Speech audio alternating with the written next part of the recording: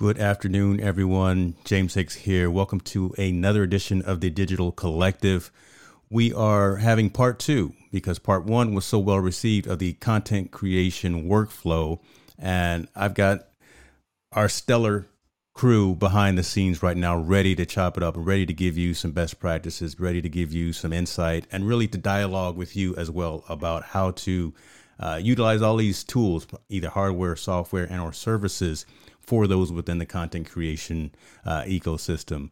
I must say a quick shout out to everyone who's joining. I see that we are utilizing some new technology from Restream Pairs, and we have actually brought in a couple of our guests streams into this environment as well. So we've got folks coming in from all over the place. So shouts out to you, StewartVideo.com. Well, you were second to make a comment. Okay, well, you were first. I brought you up first, so welcome, Stewart Video.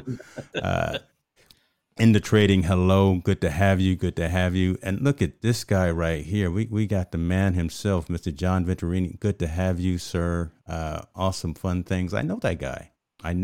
Maybe we'll get a chance to talk to them in a little bit. But and then the friend of the channel, Laura Williams, always a pleasure to have you here. Let's not delay. No one came to see me. You guys all came to see these stars behind the scenes. So let me just bring them on all together and say welcome, Derek. Welcome, Matt, welcome. And Robert. Howdy. How are you guys? Fabulous. Hope you're doing well, James. Always fun to be here. It's Friday. Man, it's Friday. We're ready to go. See, there we go, right? You Derek, came on already drinking a glass of something, some type of cab. I can't make it happen. It's without a little glass of some, Cabernet to get the weekend started. So it's how we roll. I'm on the West Coast, so I'm still drinking coffee. So.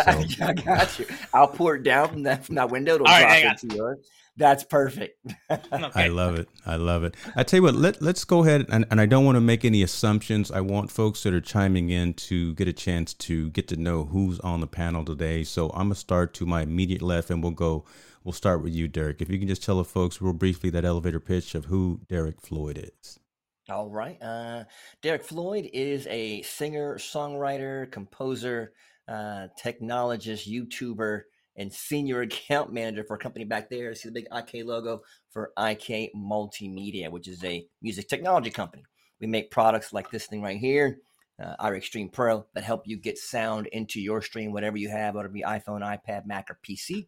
And I also have a YouTube channel called The Beautiful Now Project, which talks about keeping you uplifted, staying encouraged, and living inspired. That's what we do. I love it. Let's go ahead and swing on over to Mr. Haas. Excellent. Matt Haas here. I am a technology expert and a graphic design expert, but I have 4 YouTube channels because I love YouTube and I love that it gives you the ability to have an audience with nothing but consumer level gear and something to say with no one in the middle. You can have an audience. I just love that. I teach people to make searchable videos that people watch. Not bots, people. And that's the secret on YouTube. I have a YouTube channel called All Things YouTube and a whole bunch of other properties that are going to be flipping over here. I will like to have fun on the internet. So I'm here. That could be said wrong. We'll let that go. He's a geek in a good way. And we love it. So thank you, Matt. Appreciate you. Last but not least, ladies and gentlemen, Mr. Robert Lee. Well, thank you, James. Thank you very much. So I'm the founder and the executive video producer of Shalala Productions, where we specialize in creating marketing videos and providing live stream video production on site or remotely to help others with their live streaming and their video efforts, especially when it comes to just trying to help get their message out there. So that way we could help ease the challenge of just addressing any technical issues or any logistical, all the fun stuff. So as an offshoot of that, as on my off time, I always like to tinker to try to figure out things, what things work, what make things better to help the stream to go well as the fun stuff of doing content creation and also as they say, like the push buttons, which I think it'll happen later. Don't push any more buttons, because every time you push a button, something wrong happens. As with your case, right? See, there we go, right? As with your case with Facebook right now. So stop pushing buttons. I just want the cool stuff like that. I'm just jelly right now. 5 minutes and the show's already gone off the rails. Let's get focused and let's get back into it. So again, part 2, and folks, if you got a question for the panel, definitely put a Q in front of it so we can address that as we talk. But wanted to go over those high level categories that we had last time, right? Production, tools, best practices, and ideas for everyone within the content ecosystem. And this week wanted to kind of talk about pre, intra, and post stream activities. So talking about what do you do as you're preparing for stream in terms of research, gathering information, sending out an invite to the interviewee, and creating and preparing marketing promos and things of that nature. So let me start off with you, Derek, because you weren't here last time. And just again, what do you're preparing a stream and you've got an idea, or you may even already have someone that you want to interview. Sure. What's kind of that workflow that you go through in terms of moving forward and getting that on your content calendar, so to speak? That's a great question. The very first thing I do before I even get started or dive into preparing for the stream itself is get to know the guest. So I try to do my research on the guest, make sure I have the right information, make sure I have a really great set of questions that will keep the guest engaged and those that are watching engaged. So, that always takes a little bit of prep to make sure you know how the guest is going to feel and make them comfortable. Once I have those questions together, I dial them and send them to the guest right away, normally 7 days prior, so the guest can feel comfortable how we're going to flow the interview. After I've got the questions over, then I go into pre-production stage within Ecamm. I write out the script, not 100%, but a really strong outline of how I'm going to flow through it. And when the script is built, then I can look for images or context where I can put in the scenes. Because, of course, with Ecamm, you can, program those scenes into buttons as you go in with Stream Deck. So I basically pre-produce the entire project before he even gets on, or he or she gets on the screen. So all my scenes are set up, all my drops and, the lower thirds and all that stuff is already in there.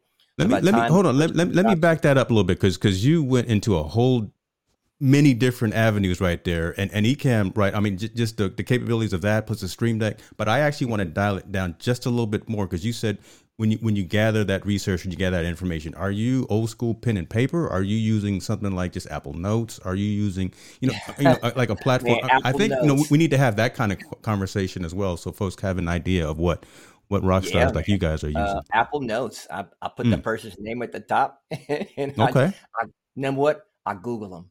I know that sounds super simple, easy, but I want to know what the world knows about that person. So you put a person's name in Google and everything drops down, right? Whatever the world knows. And then you can kind of gather what's already been said. And then I try to ask the questions that Google didn't know. Okay. So it makes it more engaging. You know what I mean? I got you. Okay. I apologize for interrupting, but I wanted to not make that assumption. So folks, because there's so many tools that are out there, right? And I'm guilty of this. I've gone through so many of them over the course of my career, my profession as well. I'm flipping back and forth now as well, but just wanted to have that dialogue. I love that. And the funny thing, why I use Google Notes or why I use Apple Notes is because it's on all my devices. And it's so if I'm somewhere and I got to jot an idea down, by the time I get home, it shows up on my computer. Good point. So I don't have to do a bunch of fumbling around. So like you said, all about workflow, I got to cut down as much of doing something 3 or 4 times as possible. So if I'm putting everything in one space, it's going to be Apple Notes because I know it's going to show up on my phone when I'm on the toilet taking down ideas, whatever. It shows up everywhere. Yeah, that's real talk right there. So we getting real, all folks. Think on the toilet. Let's just be real. Yes, sir. That's where the real work gets done. I hear you. Pretty much. There you go. See, Robert there he knows. goes. The show's gone off the rails again. There we go. We're in the toilet. And then I get to the office and it's right there. So that's how it works. Good one, James. Awesome. But that's definitely the pre-production work of getting that together and really building out the whole segment before I get to Stream Deck, before I get to Ecamm. That the thing is late. It's like a storyboard, like you do when you're doing a marketing campaign. Yeah. I build the storyboard first before I even get over there, and once the storyboard is built, then it's built into Ecamm. I really like to do as much pre-production as possible, so when I hit done, it's ready to go. I don't want to do anything. I try to do as least as possible once I hit done. Got you. We're going to dive into some more of that as we continue down the conversation, because you brought up some hardware and some technology that, yes, I think resonates with 99.5% of the folks out there in the content creation world of Stream Deck. It may just be hotkeys, but those hotkeys really make our lives so much easier. So we'll talk into that in a minute. Matt, what about you? I know you've got a little bit more of a complex configuration, but you've actually made it very straightforward and very, very simple for what you do. Let's talk a little bit about that. Yep. I am a business analyst in my day job. Shh, don't tell anybody. But basically, I make sure everything's done better, faster, cheaper. And I, too, have streamlined things as much as possible. I'm a Google Docs freak. I love Google Docs. They're super shareable. You can collaborate. So I do lean on that heavily. As far as guests go, I only have guests on my YouTube one time a year. Okay. And it's a rotating, I have many guests. Each co-host has 5 minutes, and we complain about technology during the airing of grievances for Festivus. So I have a Festivus show. But the tech I use is Google Forms. So if anyone wants to come on my show that has a camera and a microphone, you give me your name and email address, and I'll schedule you in. And that's how I handle my guests. But Google Docs, every time I go live, I have some sort of outline and bullet points. I will never go live, just turn it on and go. That's a fool's game. Even seasoned professionals that have been doing this for decades always have something prepared. It just takes you to that next level instantly. So I'm a big bullet point type of person. I do use Notion. Notion is a free online database, relational database, and it could be whatever that you want it to be. A lot of people use it for calendar, for to-dos, and for content management. I built mine out with a content management focus, but I also have a few planning steps in there. But I never throw anything away. Every video I've created, I have archived in multiple places, and I have all the supporting material, all of the layered Photoshop files. I don't throw anything out. And you have to know where all of this stuff is. Yep. So that's what I use Notion for. But piggybacking on top of that, I have some steps where I can do development and then actual published. And so Notion kind of keeps me on track. Now, I'm not sharing Notion with anyone. If I needed to collaborate with someone on a design project, I would probably use something else. And I've used some other things in the past. But Google Docs, baby. I can't say enough. Old school Docs. About See, and that's kind of where I'm at in between, right? So in terms of needing to collaborate with folks, so sharing topics and agendas, like with you three, right? I wanted to share kind of the high level run of show with you and bounce back and forth between a couple of platforms that kind of met the need, but didn't really meet the need, and trying to make it as seamless for you, the guest, was really where I was having some, I'm gonna use a big word here, consternation. I don't even know how to spell it, but I think it means something. So now you got to spell it. Well, look, it's you Friday. Can't use it if you can't spell it. You know how that works. I'm just going to throw that out there, and I'm not going to say it ever again in my life. Here's something to consider. One more thing, if I could. Yeah. People likely have a Google account. So there's no, here's a new system, here's a new service, go make an account, and blah, blah, blah. People already have a Google account. So that's gives it a leg up. No, that's a good point. And storage space within the Google ecosystem, if you ever do need to upgrade, is pretty cheap. $1.99 a month. Yeah, so that's a good point there. That's a good point. I like what Enda is saying right here. Yeah, Google Docs for me, even Google Site Builder is great for a free website. That's true. Google, they make all their money.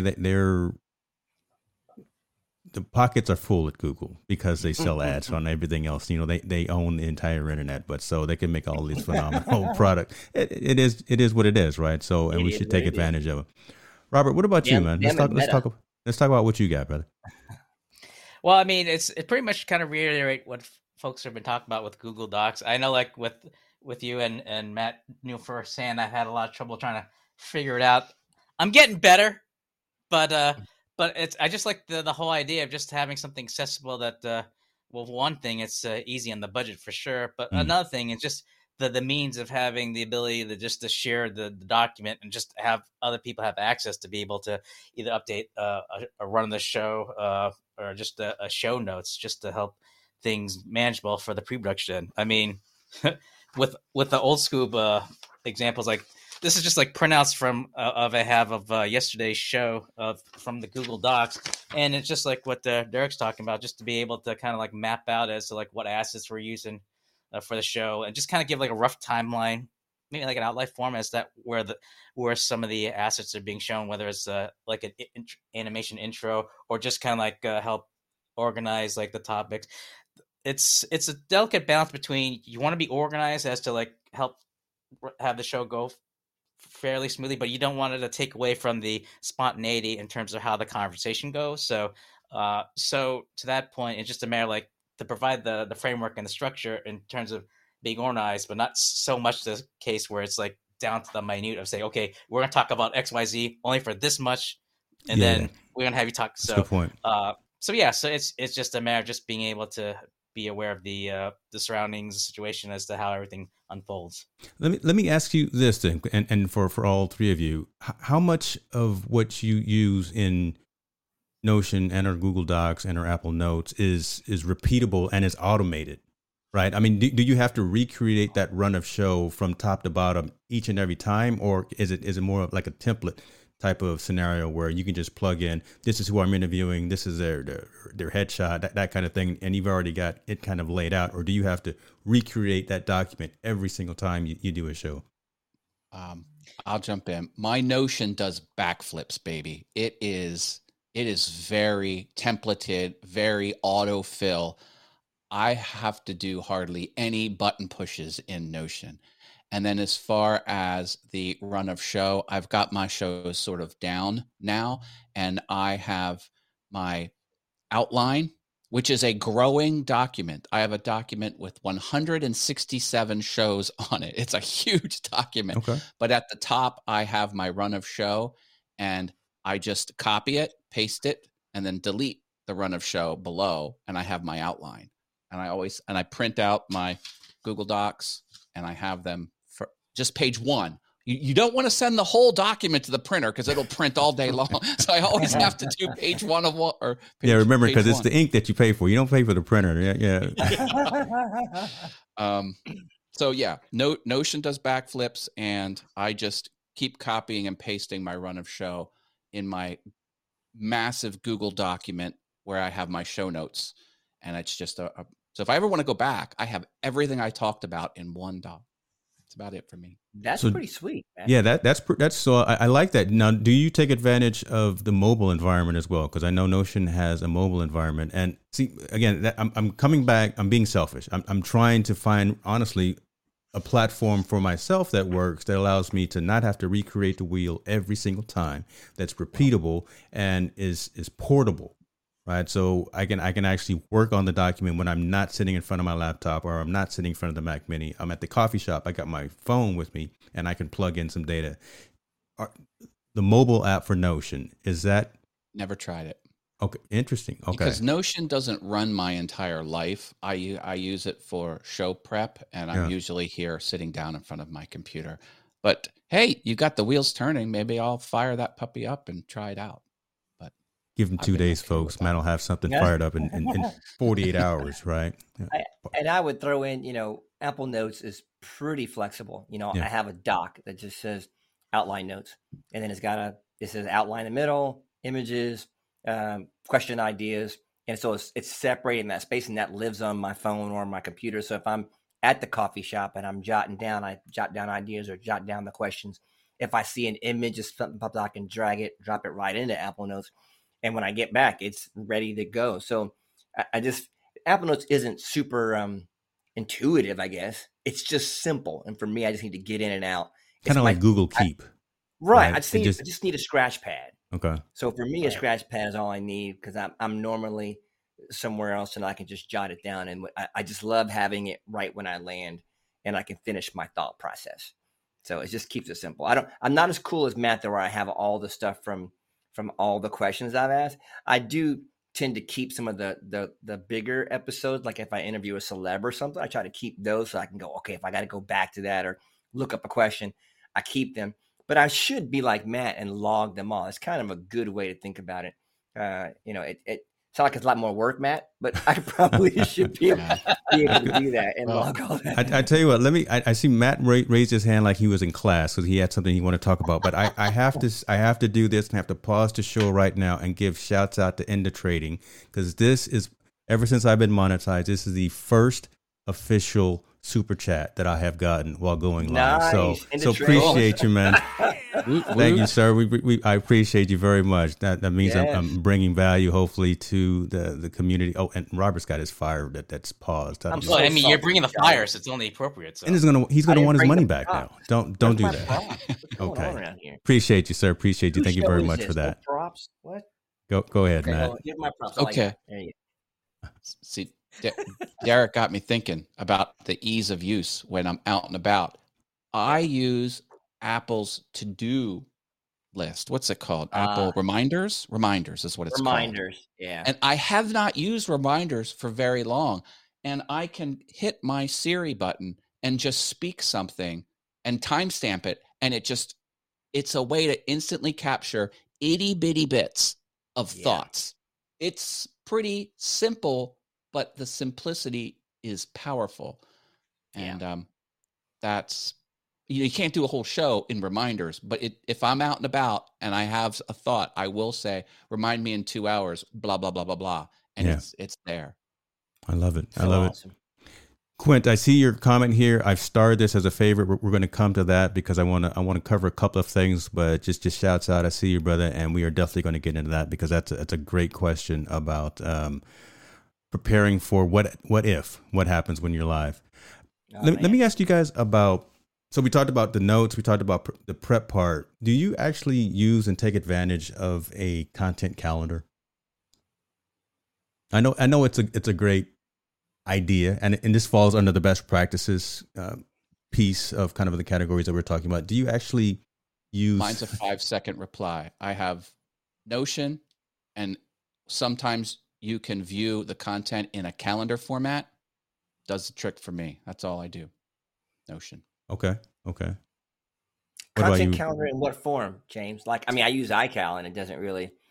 I plug in the stuff I plug in the specific auto things I need to remember. Like on Thursdays is my stream, I have those auto populated. On Mondays, I have my life hacks come out auto populated. But you mean just to see what's happening in the month, or so? I mean, kind of like a planning mechanism, right? So beginning of December, you say I want to do a show, or I'm going to do a show these days. I've got this potential guest.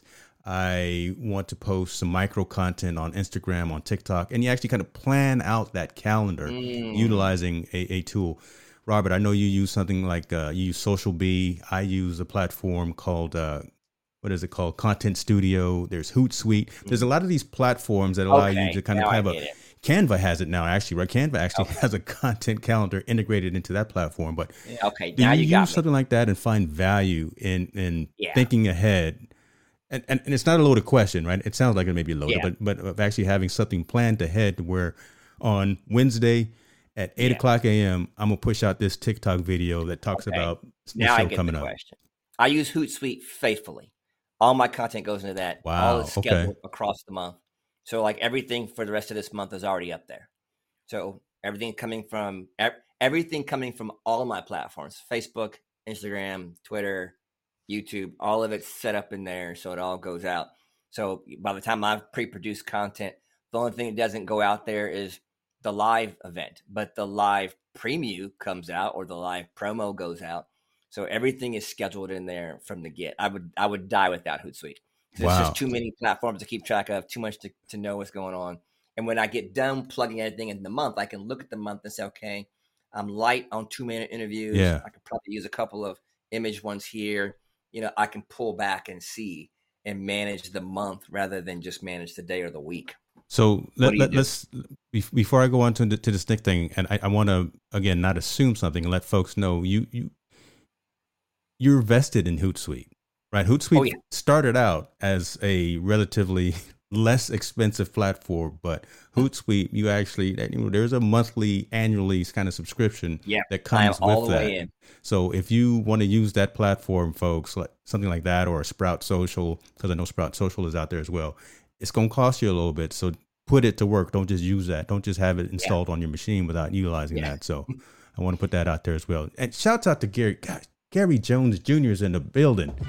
Let me drop him. Appreciate you too, sir, coming through, showing support for the family. That's what we do, man. We just out here trying to provide some value and bring some quality content to you. So thank you very much, sir, as well.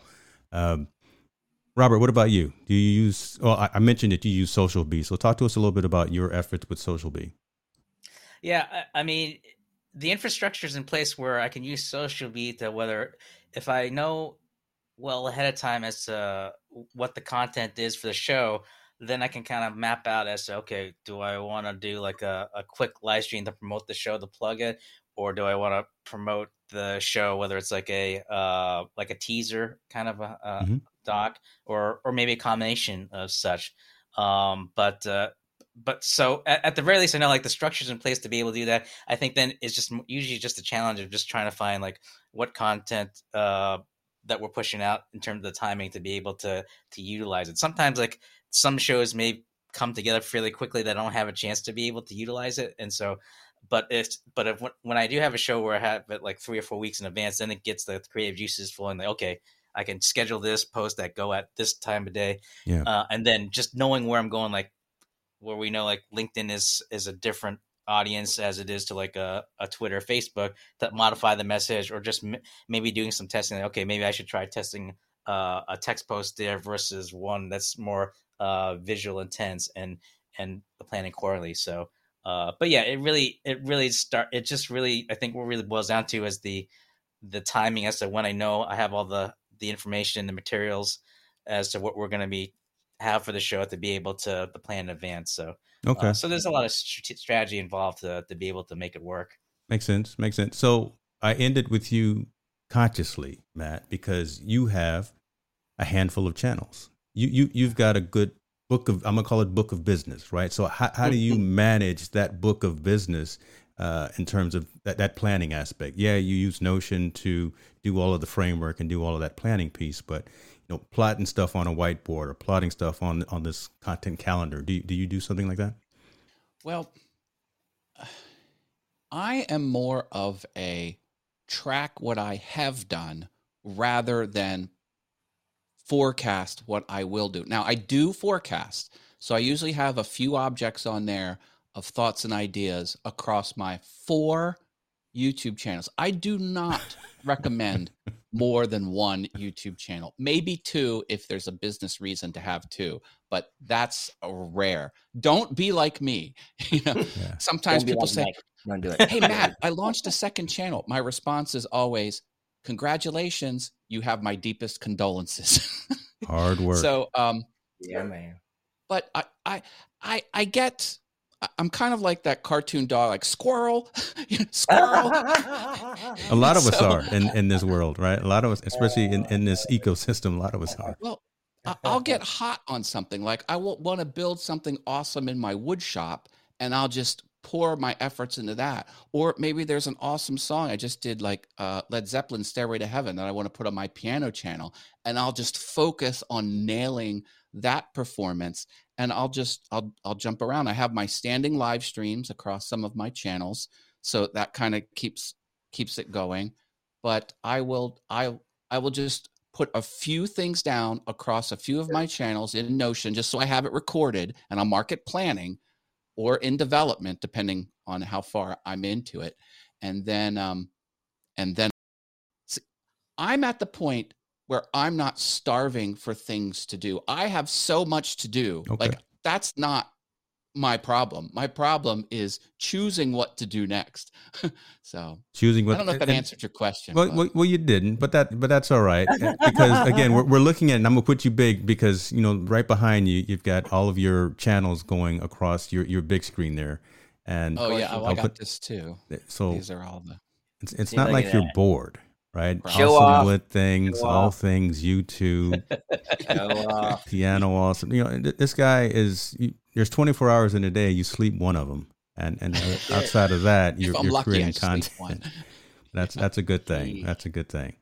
Let me go back to Quint's question right here, and then we'll move forward. But he was saying tons of discussion about prep.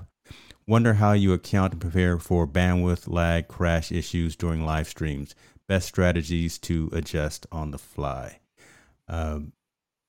Quint, love the question. I am a stickler for verbiage, though. I'm in the enterprise technology field, so we're going to scratch that word lag, and we're going to say latency. Sorry, I love you, brother, but I know what you meant.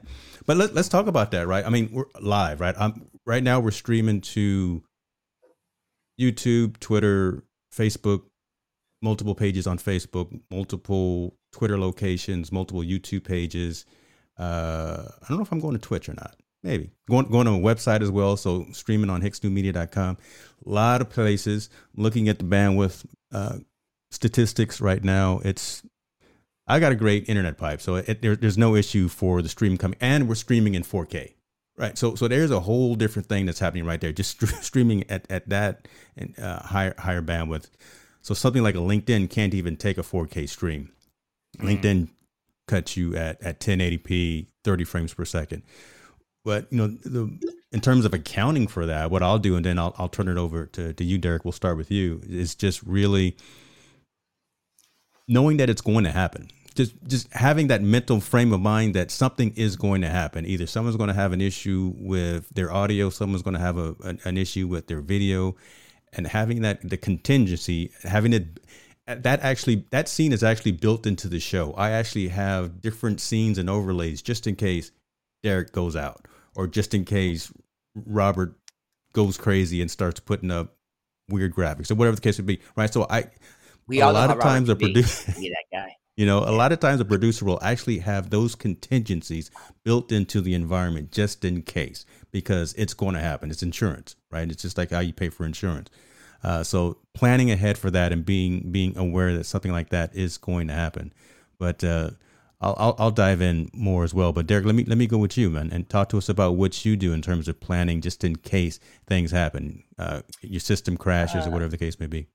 I'm definitely with Matt. I know Matt was mentioning, always go with an Ethernet, go hardline, do not ever go Wi-Fi. And that's the first rule of thumb on any live stream. Never, ever, one more time, ever go Wi-Fi. It's just not that reliable. Don't trust it. I don't care if they tell you it's the best Wi-Fi in the world. No, give me a hard line every time. Number two, I always run a speed test to see how my direction is going back and forth. How my give me the right terminology there, Mr. Hicks. I'm trying to test my internet speed, but what's my right terminology so I say it right? Oh, essentially, you're just trying to test your latency and your upload and your download speed, right? Yeah, just how fast it's coming out. I want to make sure I'm getting the maximum I can get that I'm paying for. And the second thing I do, or third thing I do, is I turn off everything else in the house. So if everybody else is on the internet somewhere, they're direct. Come on now, everybody in the house. Well, that's double protection, because you're not completely off of Wi-Fi a lot of times. So if someone's streaming Netflix and YouTube in the house, you got the internet. Don't be watching a movie. Don't be farting around in the office. Get off my internet so I can make sure I have everything I can get from that. Come on, help me out, y'all. Y'all know I'm telling you. No, you're out there. You're not telling anything that's not true. That's true. So now once all that's in place and I've got the stream coming in, like you, James, I have a couple of contingency plans if something doesn't go or the internet fails or their internet fails. I have a couple of scenes that I can pop up that will segue into something, maybe a quick video or 30 seconds, something that will carry us over while I fix the internet. My wife actually has a small little one of those internet, what do you call it? High-speed internet boxes that you can take with you. It's like portable. And that's always nearby. So if I got to do a stream, I can flip to that. If something happens with my signal, there's another signal in the house. Oh, okay. So a Wi-Fi. Okay. Yeah. Yeah. It's a super cool little box. I mean, it's Wi-Fi, so you're struggling, but at the same time, if I go completely down, I have a second source that's not tied to anything in the house that I can drop into quickly and come on board. So That's what I would do for sure. Dr. Haas. Everything is on a universal power supply, or UPS for short, not the delivery service. That's so good. When and if there's ever a power outage, because I have a little alarm when there's no power, 11 of these things ring throughout my home. It's really annoying. And I will reboot occasionally. I don't always reboot, but I'll do that. Always make sure you're on Ethernet and Wi-Fi is down. I do have the ability to connect to my phone's internet through its hotspot service through my carrier.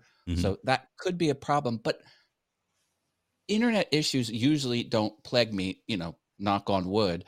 Things that trip me up is I'm streaming to the wrong service. Like I don't have Ecamm set to the right output. I'll be going to Facebook rather than YouTube, or I won't be going to Restream. So that trips me up. Sometimes I'm muted. That trips me up.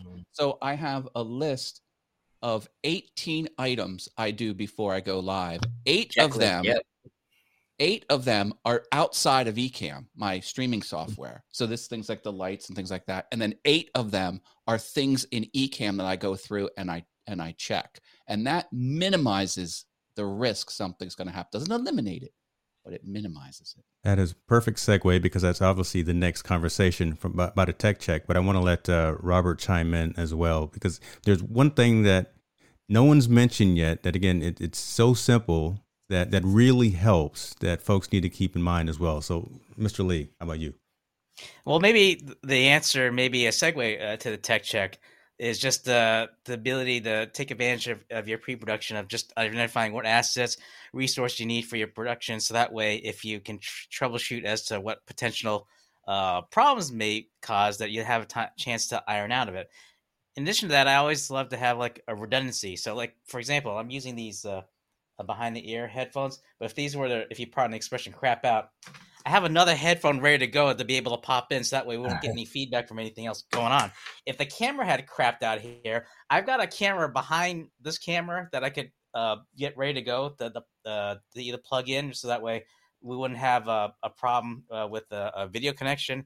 I have like a different reference monitor, so that if one were to go down, I have another one back up. It's overkill, but as they say, anything can happen, will happen. So you want to be able to try to safeguard and minimize any unnecessary anxiety of your live stream by having things ready to go to be able to keep the live stream going. And to your point of tech checks, I mean, a lot of it, when you do that before the show, it helps you just try to like nail down any potential issues. Like Matt had mentioned before, like, there could be issues with the audio or video, like being mute. Like yesterday's show, I was fortunate that Matt caught a show that I did yesterday with another co-host, and the audio went. And so luckily, as a backup plan, what I had done was I had used vMix to run the production, fed it into Restream, so that if for whatever reason, if something were to go wrong, I still would have the ability to be able to push a video out, because my co-host, I could send a Restream link that they could be able to get into the show, establish another connection into the video, have them go on, and then I could at least go behind the scenes and put the fire out while she's going on. So it's like little things like that to just be able to plan ahead, to just try to figure out like where the problems are, to be able to just be proactive, to be able to keep the show going. And then when all else fails, it's always good to have if you don't have like a backup stream, because it is quite an investment to have something like that. If you have like another channel or another avenue to pipe the stream, then it may not be a perfect solution, but the fact that you at least can direct audience members to go to another channel to watch the show, it'd be a disruption as to where they're watching. At least you can keep the show going. Not an ideal solution, but at least you have something in place. Right. So a lot of it is like through repetition, through different scenarios of where the problem could come up. You get that much better as to how to handle it to be able to do the next show better. Yeah, appreciate that. But you touched on something that I'm gonna call kind of a 201 level situation there, about having a backup environment running. So just in case something goes wrong within your infrastructure, right? Still having the audio coming in through a hardware or a software platform, so you still have a clean show, right? Just because it's not going out to YouTube or to wherever the case may be, you're using some infrastructure. Like I'm using Rodecaster Pro, and I'm actually recording everyone's individual audio channel right now separately onto my Rodecaster. So if I use your word, if I crap out, oh well. And when I cut this up into micro content, I can pull Derek out, I can pull you out, I can pull Matt out, and still have that clean audio segment. So that's I'm gonna call it a 201, kind of 301, a higher level type of a conversation that you should definitely put yourself out there. You got to buy me a coffee, or you got some type of service that you offer through Shalala to actually coach folks on that, because that's an interesting thing, and that's actually something that folks should not take lightly of if they're looking at doing content creation and want to ensure that that stream is reliable and is out there. I appreciate it. No, I mean, they could I'm trying to make you some extra Christmas cash there. Right. Take it, bro. I just do the softball at you. I appreciate it. Okay. No, I was going to say, like, they can always contact me through my website, the schedule appointment. And it's just a matter of just having that conversation to understand what the challenge is, to be able to work out a plan, or at least to walk through it. Because the best thing to learn is just to be able to do it hands-on. And I find it that if you're able to do it like a one-on-one, or at least create a scenario where you can map out or try to simulate the problem to be able to have something tangible to be able to work with, is always a nice thing. Like I know, like now you're milking it, dude. See, yeah. Okay, now you're just milking the whole situation. Okay, just take the flowers that I gave you, man, and put them on the table. Can I ask Matt a question before we move off from this thing? Sure. Super important. Because you brought up something that you said, what if the stream that you set up in Restream, or like it fails and you have it connected to, you're using Ecamm and you didn't set up the right direction to go out? Like when you set up Ecamm, and maybe everyone that doesn't use Ecamm, but there's a section of Ecamm where it asks you to choose a destination. And if you've pre-set up in Restream where that's going to go, that destination shows up in Ecamm, correct, Matt? So when I use Restream, I will set up my live streams usually a month out, so I know where they're going to be. I use all the application there, put the images up, put the copy up. It's all there. And let's say I say Restream, I'm going to have a live stream on YouTube December 9th. So in Restream, it shows up. And when I open up YouTube, it's already there. Right. And then when I open up Ecamm and hit destination, that destination is chosen there for me already. Correct. There. Do you use that, Matt? And how does that, and has that happened where you went to that destination, but it stopped and you couldn't get back on that stream? Well, the thing is, you have to make the destination choice properly. Because when I first got on Restream, I set up Restream and I was going to go live now, like I didn't pre-schedule it. And then I went over to Ecamm and I hit go live. And it wasn't working. I was going to open a ticket. And I was like, oh, you have to choose Restream in Ecamm as the destination. But I've never run in. I think your question is, how do you fix something on the fly? No, if you go to the wrong thing, you have to shut it down and start over, as far as I know. Pretty much. Because I've launched one from Ecamm and forgot to hit the destination. And then the Restream was going and it was going. I'm like, oh my God, it's going to the wrong place. No one's going to see the stream. I'm like, oh, it's all crashed down. Well, so I had to jump back in real quick and tell everybody, I went live. I went live one time and there was no one in the chat. I'm like, what's going on here? Here I was just recording in Ecamm. I didn't even choose a destination. Yeah. But there you go, right? So there's some talk right there about, us getting caught in ourselves.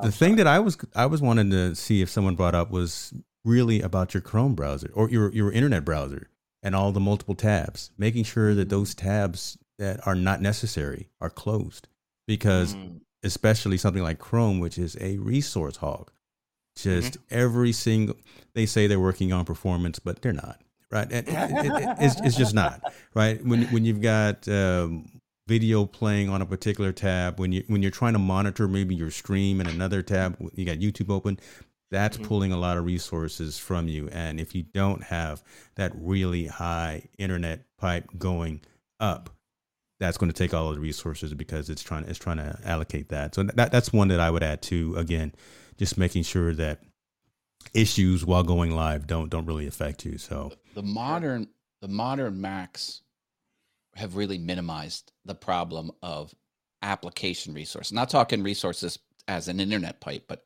hogging computer resources has really minimized that. But from my show, I'll quit Chrome and call it back up, and then only open the tabs I plan on sharing during the show.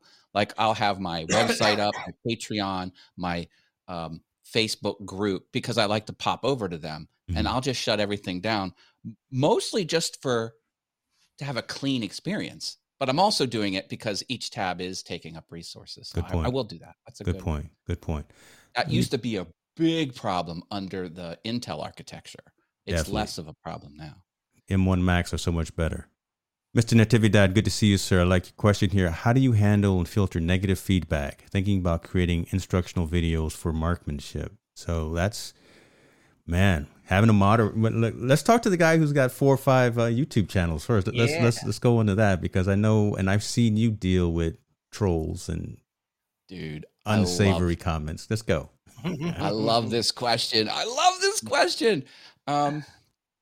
Here's the thing. I put stuff out in the world that I think is going to be helpful, and I put out stuff that I hope people can follow my adventures as I figure things out and just try and learn and just share the process. So I'm not putting stuff out with the intention of hurting someone or degrading someone or bringing someone down or putting something over. So any negative feedback that comes my way, it rolls right off my back. It does not bother me one single bit. You just don't let it bother you. I'm untouchable as far as that. I just think, oh, well, you have a problem with this? Okay, I can't please everybody. I'm not out to please everybody. I'm out to share what I'm sharing. And if you want to come along for the ride, I hope you find it enjoyable. And I've gotten some crazy, I've got yelled at for the dumbest things. I don't lose a wink of sleep. Someone said, I'm downvoting your video because you used plywood. You should have used solid wood. I got complaints that my fingernails were too clean. Someone didn't like my fingernails. I mean, you can't go at it trying to not have people be mad at you. Don't even try. It's just, I don't know. Have a thick skin, right? And know that you're not winning unless you got some trolls and some haters out there. I have one little catchphrase I say in my head when I have a hater, and it has some bad words, but I'll censor myself. I'm just like, F that mother effer. There you go. Oh my goodness. That's what you gotta say to yourself. I'm gonna have to put that explicit tag on this one. No. That's what I have to say. Let me go to you, Derek, man, because you've got a lot of shows, right, as well, and you interview, you talk about a lot of different topics, similar to what I do. And I'm just wondering, when you got someone who doesn't agree with your methodology or what you're talking about, how do you deal with that? First of all, I just want to say props to Matt for managing 4 different YouTube channels. You must be insane and glutton for punishment. I have 3 segments on one YouTube channel, and it's plenty for me to do to keep up those 3 segments. So you are out of your friggin' mind. But hey, good. I'm not disagreeing. Negative comments. The first thing I always say, hey, thank you for your input. I appreciate the things that you're saying. I may not always agree, but I really appreciate how you're coming at with that. Let's talk offline. Maybe we can get together with a solution. Please email me your information so I can get back with you right away. Done.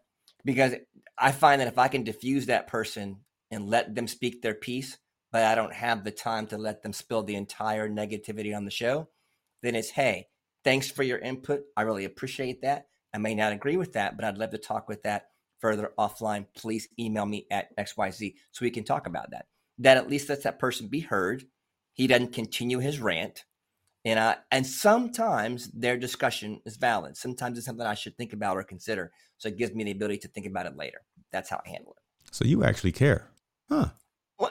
Well, it's like I have to be able to decipher. I always use the sift method. Someone's going to pour a bunch of dirt on my stuff, but sometimes in that dirt there's gold. And if I can sift it, I might find something in there. Okay. But if I don't have time to sift in the middle of a show, so let me sift it later. That gives me time. I like that. There you go. Make it plain there. Like my pastor always used to say, make it plain. I like that for sure. Okay. And it solves that person from walking away angry from my show. Yeah. He was at least heard. I didn't cuss him out. I didn't give him any negative feedback. I listened to what he had to say. And the guy can't go away going, well, he didn't even talk. He can't say any of that. He said, well, he thanked me. He appreciated what I said. He has nothing to go against with me negatively because I handled him in a positive light. Good point. Robert, what about you? How do you deal with the haters, the trolls, the off-topic comments, right? Or someone's trying to take you off of your game, kind of thing. I mean, pretty much what Matt and Derek said pretty much is I would agree with. I mean, the only thing I would add is that the unusual types of posts like the bots or spam where like it has nothing to do with your topic and they're just like either like soliciting whatever. And so it's just a matter of like, I mean, I think because of the nature of the language or just because of how it was inappropriate, I mean, those are things I just have to remove just because it actually has nothing to do with the topic. And it just doesn't bring any value or any relevancy to it. So, so I mean, that's the only thing I can add is just that if the content there is not so much trolling, but just either non sequitur or just even just a gross conduct, it's just things just to watch out for. So, Gotcha. But that's the only thing I could add to what the other gentlemen have said. Makes sense. Makes sense. So that, I guess, long story short, David, it's going to happen. You're going to have people who disagree with what you're putting out, even if it's the best thing since sliced bread. You're going to have a hater out there. You're going to have a troll. And again, I'll say that statement again. If you're not winning unless you have them, but don't let that deter you from going out there, pressing record, and actually putting out your content, spreading your message. Those folks may actually be. The criticism may be constructive, actually, to kind of use what Derek was saying, right? Actually take it, evaluate it, and say, this may help me as well as I move down my journey. So, and I know you've got the thick skin, so you're not going to let anyone get underneath your skin and deter you. So take it for what it's worth, man. Go out there and create your content and go along this journey. So we've talked a little bit about pre in terms of notes, in terms of framework, foundation, how we prepare, content calendars, going out there and forecasting what we're doing for the next days, weeks, months, things of that nature. I've talked a little bit about infrastructure issues as they may arise, especially going live. And it's a whole different thing going live versus video on demand as well, right? Video on demand, look, you can chop that up in Final Cut or in whatever application that Adobe application, whatever you're using, and make it look 100% perfect. But I love just the ad lib on the spot right now. If something goes awry, I'm not editing this at all. I love that aspect of going live. That's why, again, high percentage of what I do are live streams. But let's talk a little bit about that tech check, though, because I think we glossed over that, but there's still some aspects of making sure that before you press record, maybe even after you unpress record, right after the show, what are the things that you do pre, intra, and post in terms of a technology check to make sure that your stream is going to be successful? Matt, we'll start with you. Okay. If I could do a little bit of self-promotion. Let's do it, man. My to-do lists are free. If you sign up for my email newsletter, you can get them in an instant download. So everything I'm about to talk about is documented. Just sign up for the email newsletter and you can get it. But for prepping for live, I will create a unique thumbnail. I'll do the marketing blasts all over the interwebs, turn on the studio lights. I'll confirm my audio because I have a Rodecaster Pro. It's pretty complicated, and make sure I'm unmuted. Turn off Wi-Fi, reboot if needed. I don't always reboot. Print my bulleted list because I'll never go on air without one. And I'll set my Stream Deck. I have this sleep pretty fast. Anyway, I do that. When I'm inside Ecamm, I have 8 things I do to make sure Ecamm is right. Because, look, I make a lot of content across a lot of channels, and I need different settings. So it's never the same. So this keeps me grounded. I make sure I'm at 60 frames a second, 1080p. I configure my copy paste doc before I print it because I got to have that. I configure the countdown timer. I configure the scrolling type. I configure the bald spot cam. I've got a different camera that I use during my countdown timer. The second monitor resolution I have to make sure is correct because when I share my screen like this, I don't like to share my screen being my gargantuanly huge monitor because it makes everything smaller. So to be kind to my viewers, I set, anyways, I do that. And then I make sure the overlay lines up. This you can't really tell, but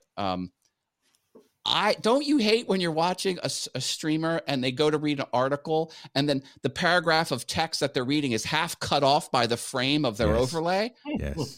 It drives me nuts. I have a point to make sure everything's lined up perfectly to have the best experience. So that's my prep for live. Before I publish, I go through a lot of stuff. Do you want me to run through them? It only takes a second. Hold on. What's funny about that? Let me just make sure, because the way I've got mine landed. Let me make sure that that's perfectly, because I do kind of obsess about that as well. Yeah. So if I'm sharing a screen, everything that is supposed to be in view for folks to see, right? Because again, we don't do this for us. We do it for you and for the community. So if we're sharing and talking about a story, we wanted to make sure that it's good for you. But yeah, I do the exact same thing. Okay. Looking good, James. Looking good, man. Just trying to make sure it's right. All right. Hey, you got to go all out. Pre-warn everyone. This is going to sound like a lot of work, but listen, if you're making content, you got to put in the work. You just can't drop a live stream and then go away. Hold on. Say that one more time. Don't gloss over that. Say that one more time. You have to put in the work because you just can't go live and then go away and expect to be successful. You got to do a lot of things before your stuff gets published and after your stuff gets published. This is what I'm going into now. So this is if I have an edited video, not necessarily, some of this applies for live too, but this is for an edited video. This is what I do.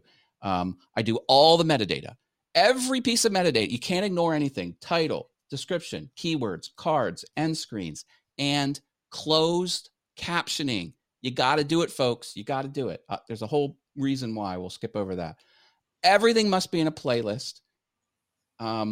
The thumbnail, you have to create not only the thumbnail for the video, you've got to create the square one for Instagram. You got to yes, create a thumbnail for your blog without the logo in it because your blog already has the logo in the map. So you need to create all these little graphics in the proper sizes. That's why Hootsuite tripped me up because it tried to jam one size fits all, and I have to learn how to push the buttons in Hootsuite. But that's what I ran into. Sometimes you should do a 30-second teaser video, do the email newsletter, draft my blog post, draft an Instructable if I'm doing something on my woodworking channel. There's a website teaches you step-by-step how to do something, and then add my content to Notion. And then after I publish it, now this is where it really gets squirrely. You again, make sure it's in a playlist. Make sure there's a featured video on your homepage of YouTube because that's an old legacy feature, but it's still there. Yeah. You shouldn't ignore it. So I make sure the current video is featured. I post my content all over the Facebook groups, the Twitters, the Instagram with the link in the bio. And I go on Patreon. I put a Patreon post, a blog post, sometimes LinkedIn, and then I'll post my Instructable live, and then I'll send the email newsletter. It's got to go. Wow. You got to put in this work, folks. Wow. You got to put in this work. Yeah, I was going to do it. I had my fingers on a button, and you did it for me anyway. So thank you. And one more time, can I give you a preacher thing? Amen. Amen. So amen. There it is right there, folks. And I won't necessarily, I think we all kind of agree with that, but they're putting in the work, putting the work into the craft. If you're serious about this.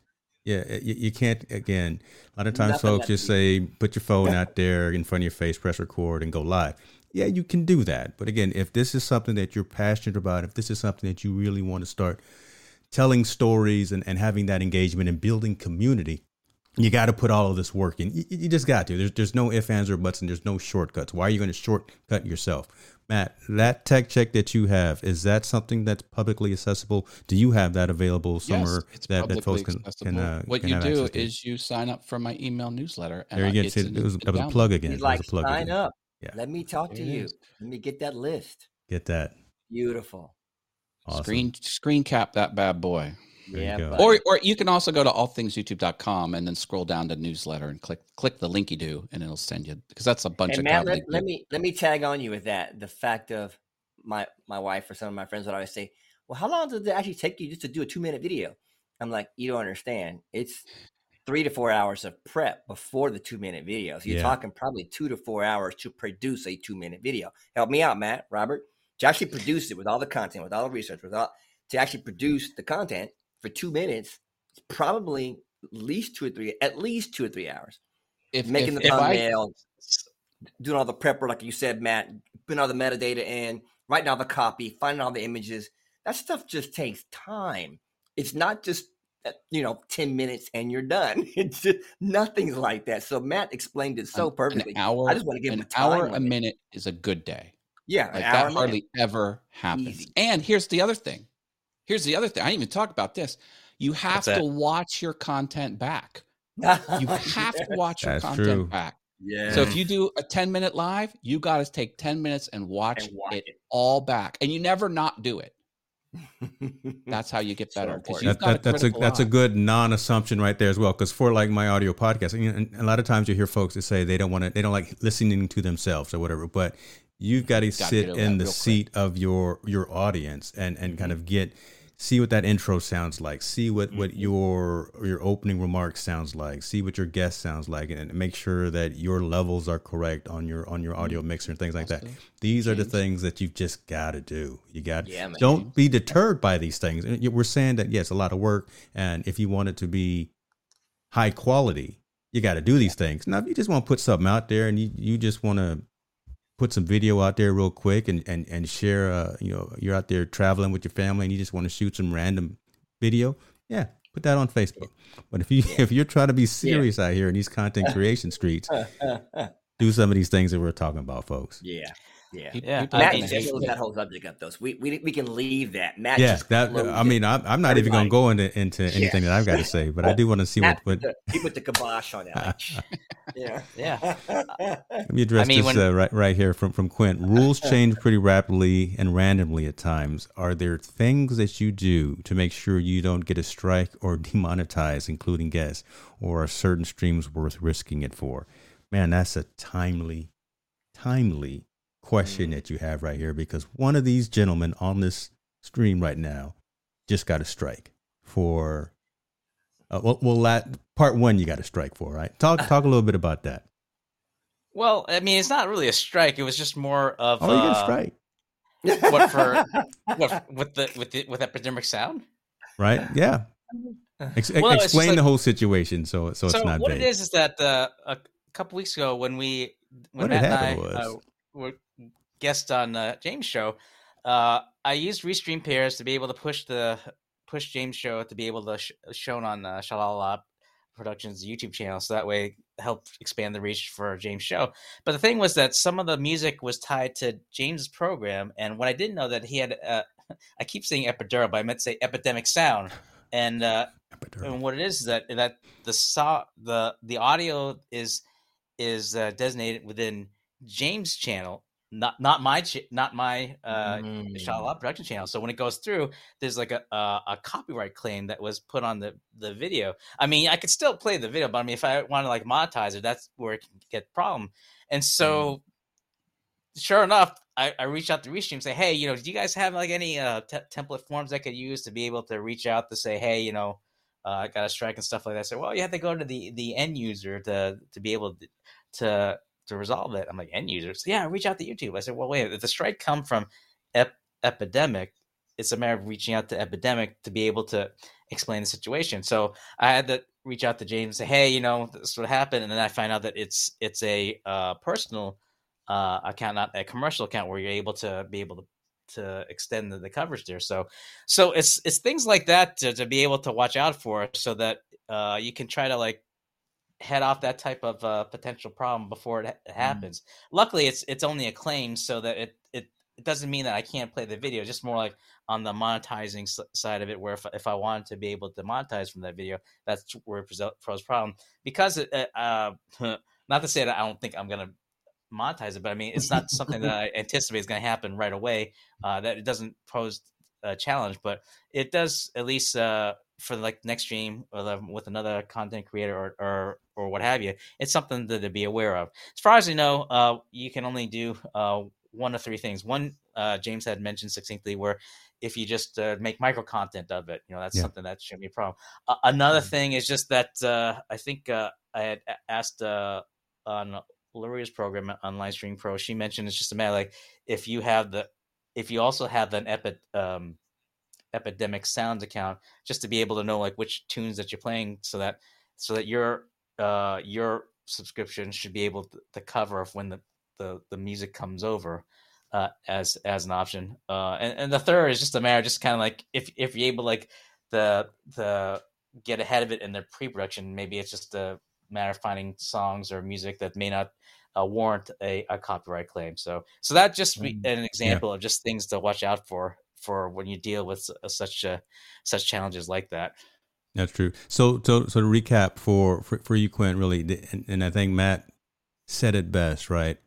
Avoid it at all costs. Only use stuff, audio, images, videos that you own or are actually royalty free and copyright free. So within the YouTube environment, they actually have audio that is royalty free. There are a number of sites. We've mentioned Epidemic Sound. There's Audio Eye or something like that. There's a ton of other platforms as well that you pay for a subscription, so you actually own the right to be able to post those on your channel. But I almost think that Restream didn't plan for this with pairs, right? Because again, since I have that private license for the sound like everyone has heard in my intro and that you're going to hear in my outro as well, my channels are cleared for that. But yeah, when you're pairing that with other individuals and other creators, them getting a strike, because they don't explicitly say that you need to have that commercial license. I actually had to read in some very fine print. A claim, not a strike.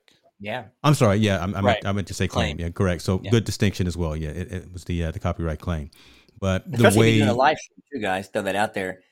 I did a live stream with someone else where I was taking their stream in and it was coming live off of my channel. Yeah. And they were playing regular jazz music from a bunch of different artists in a like a segue spot.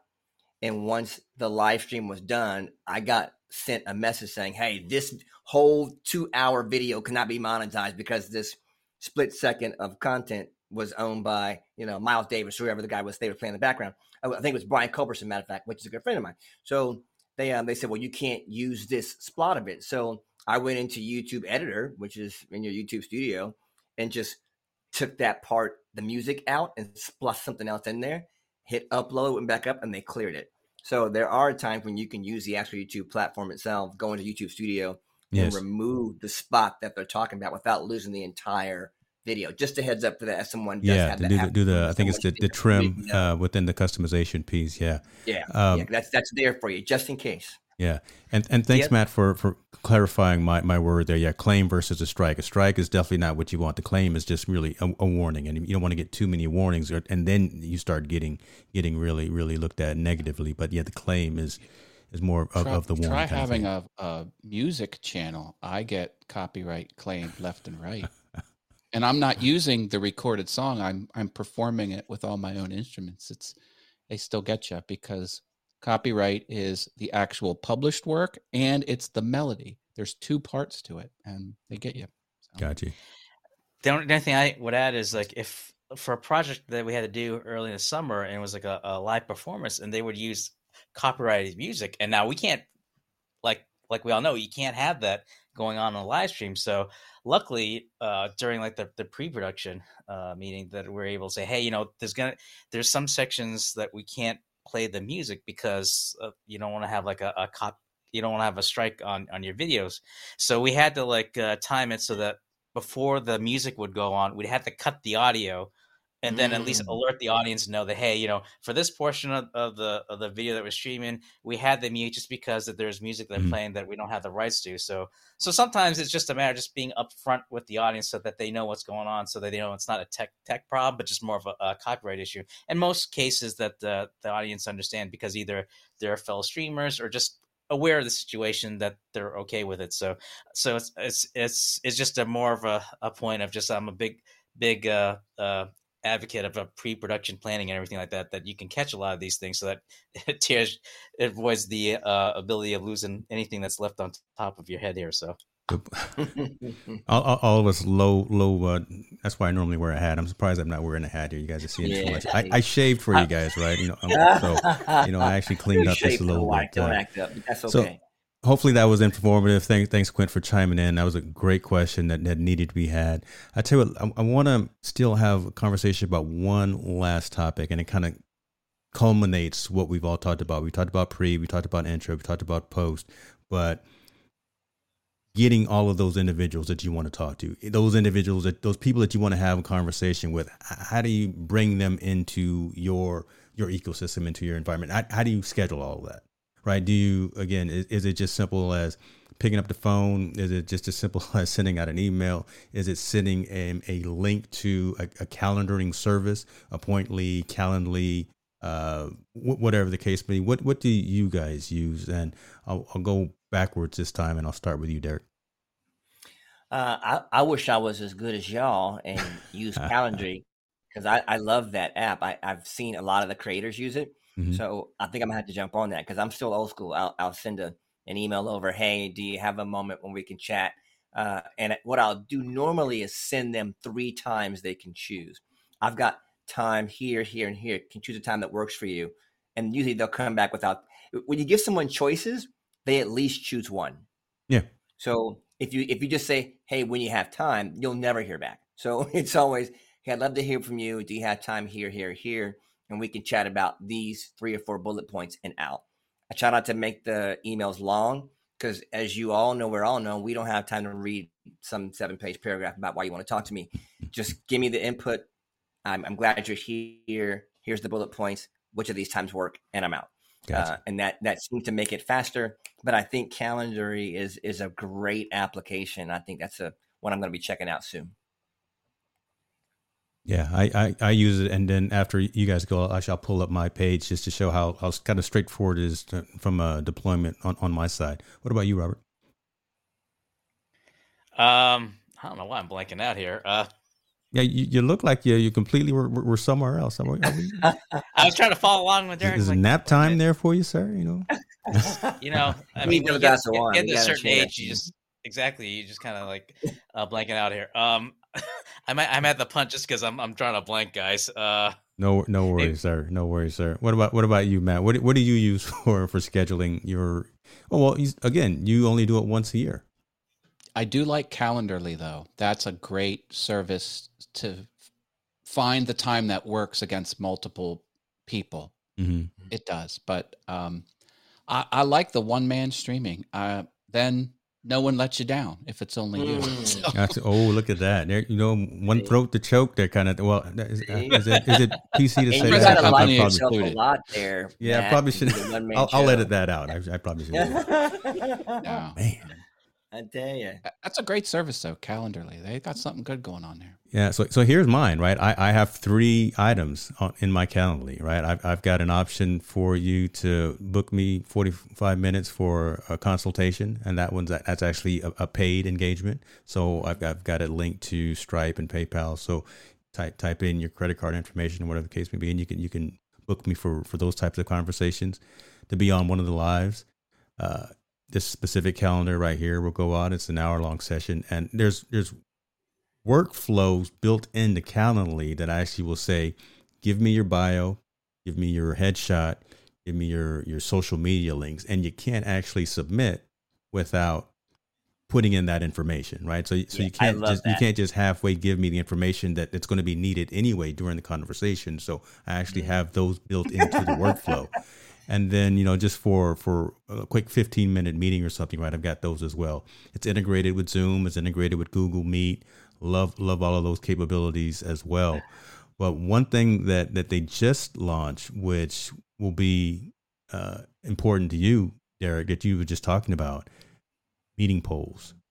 Yeah, man. So there's a thing right there of being able to say, I want to give a certain number of days and times. I don't want to share my calendar here just on the line. Yeah, we know about James now. We got you. Yeah, we know where you're going to be at tomorrow. Yeah, I don't want to see that. And maybe some Christmas shopping things that I don't want the kids to see. But meeting polls just launched, right? So again, you're able to now schedule and say, these are the time frames that I'm available. If these match with your schedule as well, put it in and check off and say, yeah, I can meet here, I can meet here. And then I can turn that into an actual meeting, a live cast meeting or a consultation. So Calendly is great.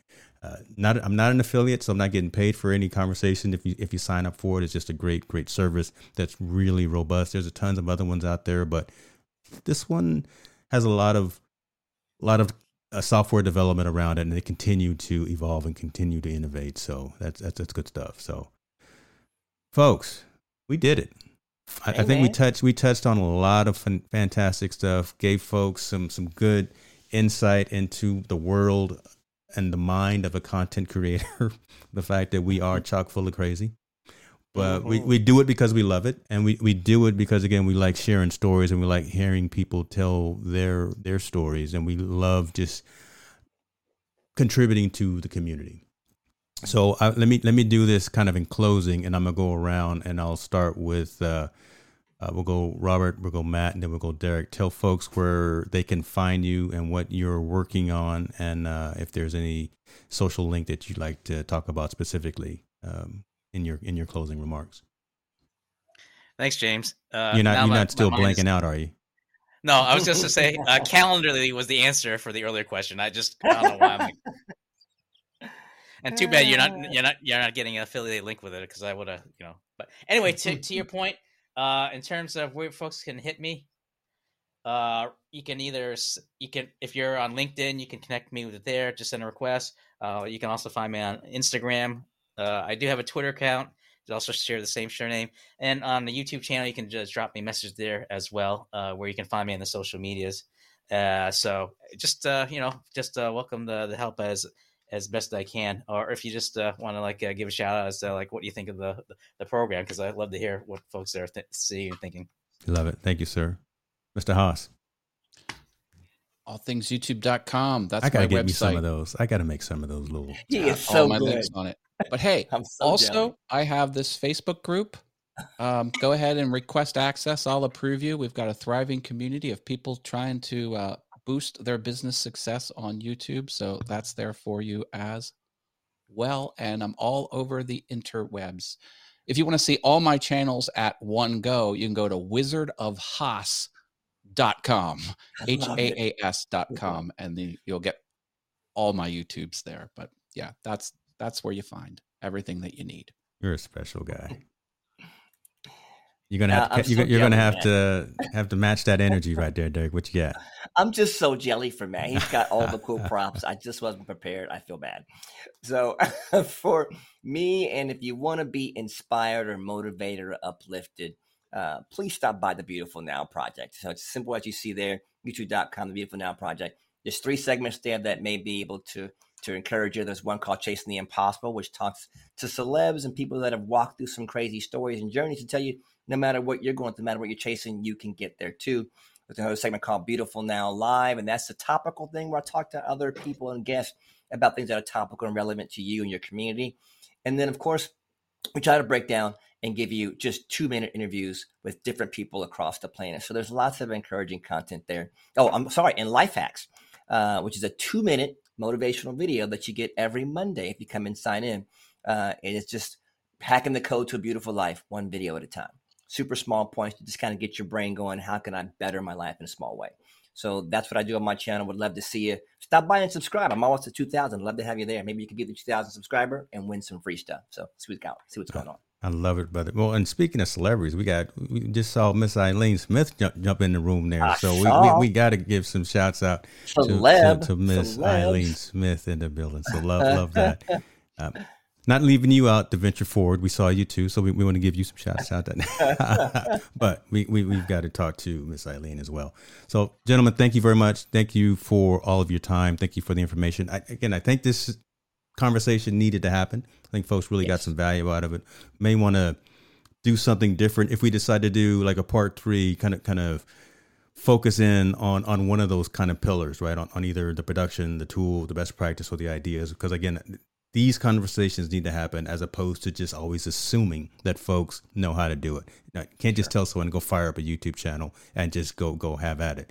The coaching, the conversation, the how to from folks who are already out there doing it really, I think, matters. And These three gentlemen right here know what they're talking about. So I have no problems with pointing someone to Matt, Robert, or Derek in terms of if they need some assistance. So that being said, you guys be good. Don't eat too much. It's the weekend. Derek put down the glass of wine. Hey, it's empty. I need some more now. It's already empty. Oh my God. I don't know what to say. Folks, be good. Take care of yourself. We are out.